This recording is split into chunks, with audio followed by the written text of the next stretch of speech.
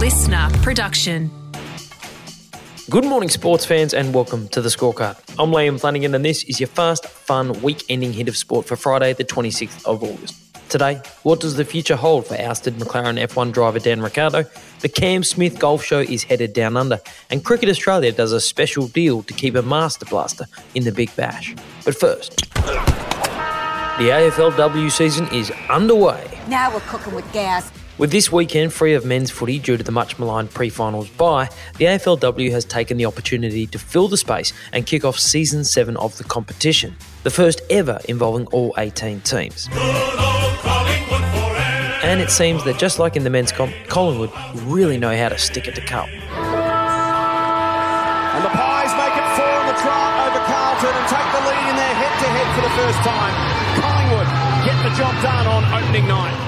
The two old rivals kicked off the new season at Princes Park in front of 5,000 fans, and with the memory of the Collingwood men's team crushing the finals hopes of Carlton still front of mind, the women continued to pile on the pain.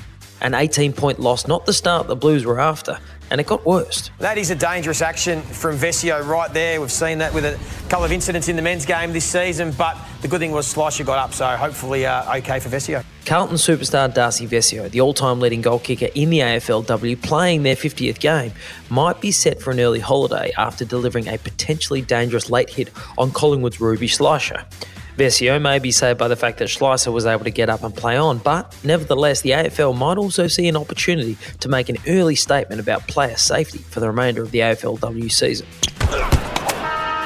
Aussie F1 driver Dan Ricciardo is officially on the hunt for a new set of wheels. Hey everyone, I wanted to share some news.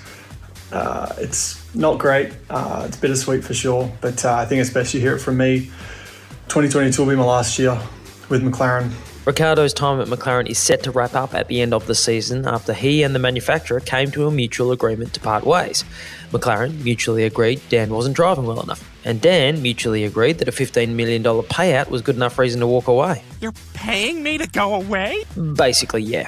And you can tell from McLaren boss Zach Brown's conversation on the High Performance podcast that McLaren aren't happy they've had to pay off a driver they had such high hopes for. I mean, he came in having won 7 Grand Prix and was, the hottest driver that you could get. And I think we kind of maybe assumed, and I think kind of rightfully so, that he was going to pick up where he left off. I don't think we could have done something differently to make him more competitive. We tried all that. We just weren't able to unlock it. Brown admitted that he wishes he'd included more performance clauses in Ricciardo's original contract, and he even attempted to keep Ricciardo at the manufacturer by offering him a seat in the company's IndyCar outfit, an offer that Dan declined. Thanks, but no thanks. But it does look like McLaren will get to learn from their mistakes with another Aussie driver. Who appears in our picture in the lead? It's Oscar Piastri! Despite ongoing legal disputes with previous employer Alpine, Aussie young gun Oscar Piastri looks set to be the man to drive alongside Lando Norris at McLaren in 2023. Alpine has announced that they intend to challenge Piastri's move, given he's still contracted to them, but it doesn't seem even legal action will stop Piastri from driving at McLaren next year. Ricciardo, on the other hand, is determined to get back to the front of the grid and has even suggested he could sit out a year to make that happen.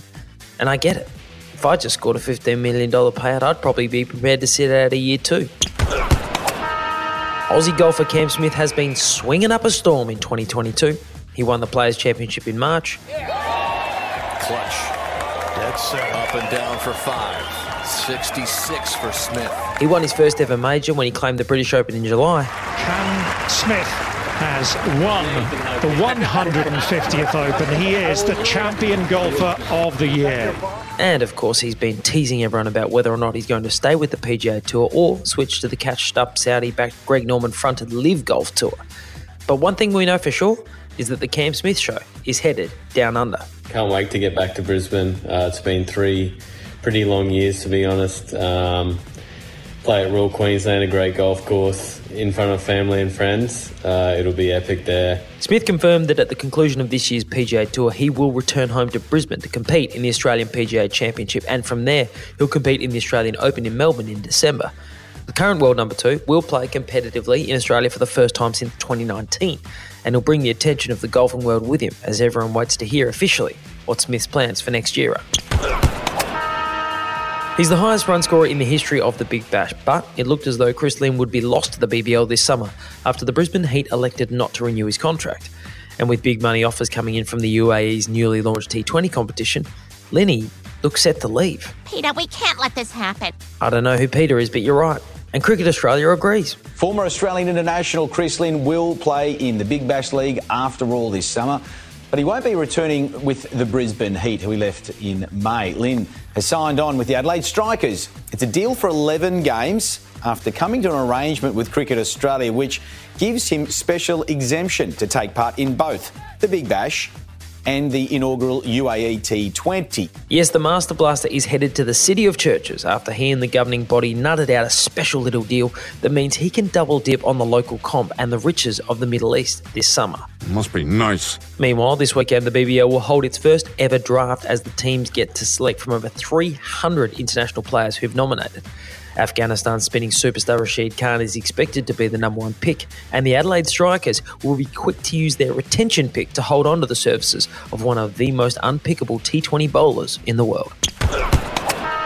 And that is your Fast Fun Hit of Sport for today. Now, a quick scorecard update. Time for a break. Yes, I am having a week away from delivering you your Fast Fun Hit of Sport every morning, but it's with great excitement that I can say that Brett Thomas will be stepping into the driver's seat of the scorecard for the next week. And as you heard on yesterday's podcast, you're in safe hands. Makes me feel safe and warm. So enjoy the week with Brett, and I'll see you soon. Listener.